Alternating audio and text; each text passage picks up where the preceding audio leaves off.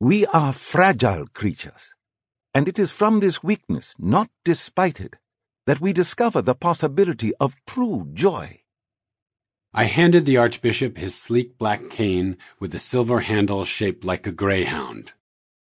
Life is filled with challenges and adversity. Fear is inevitable, as is pain, and eventually death. Take the return of the prostate cancer. Well, it does focus the mind. One of the side effects of the medicine the Archbishop was taking is fatigue, and he had slept for most of the flight to India, a beige blanket pulled up over his head. We had planned to talk on the flight, but sleep was most important, and now he was trying to share his thoughts quickly as we approached Dharamsala. We had stopped off in Amritsar for the night so he could rest, and because the airport in Dharamsala was open for only a couple of hours a day. This morning we had visited the famed Harmandir Sahib, the Sikh religion's holiest site. The upper stories are clad in gold, resulting in its popular name, the Golden Temple. There are 4 doors to get into the Gurdwara, which symbolizes the tradition's openness toward all people and all religions. This seemed like an appropriate place to pay our respects, as we were embarking on an interfaith meeting that would bring 2 of the world's great religions, Christianity and Buddhism, into deep dialogue. As we were swallowed into a throng of the temple's 100,000 daily visitors, we got the call. The Dalai Lama had decided to meet the Archbishop at the airport, a rare honor that he bestows on very few of the endless stream of visiting dignitaries. We were told that he was already on his way. We raced to get out of the temple and back to the airport as we pushed the Archbishop in his wheelchair, his bald head covered by an orange handkerchief, a required sign of respect at the temple, which made him look like a day-glow pirate.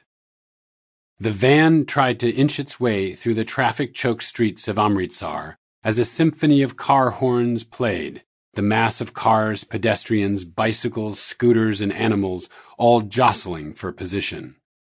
Concrete buildings lined the roads, their rebar sticking out in an always unfinished state of expansion.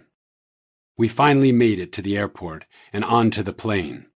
We wished that the 20-minute flight would go even faster, concerned now that the Dalai Lama would be waiting on the tarmac.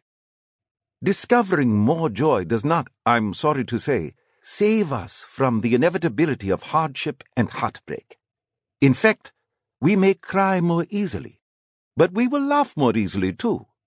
Perhaps we are just more alive. Yet as we discover more joy, we can face suffering in a way that ennobles rather than embitters. We have hardship without becoming hard. We have heartbreak without being broken. I had witnessed both the Archbishop's tears and his laughter so many times. Well, more his laughter than his tears, in truth. But he does cry easily and often, for that which is not yet redeemed, for that which is not yet whole. It all matters to him. It all affects him deeply. His prayers, in which I have been enveloped, reach around the world to all who are in need and suffering. One of his book editors had a grandson who was ill and on the Archbishop's very long daily prayer list. Several years later, the editor asked if he would once again pray for his grandson because the child's illness had returned. The Archbishop replied that he had never stopped praying for the boy. From the plane, we could see the snow-covered mountains that are the postcard backdrop to the Dalai Lama's home in exile. After the Chinese invasion of Tibet, the Dalai Lama and 100,000 other Tibetans fled to India.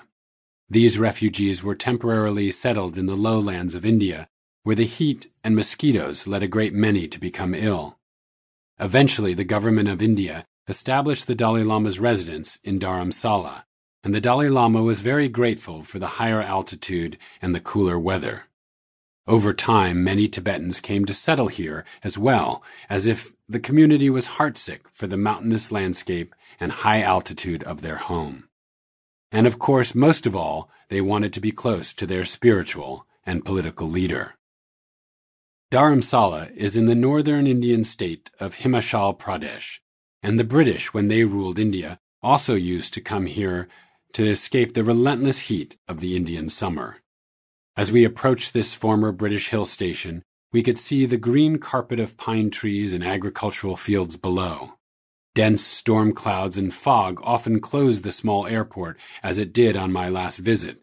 But today the sky was blue, the wisps of clouds held at bay by the mountains. We descended for the steep landing.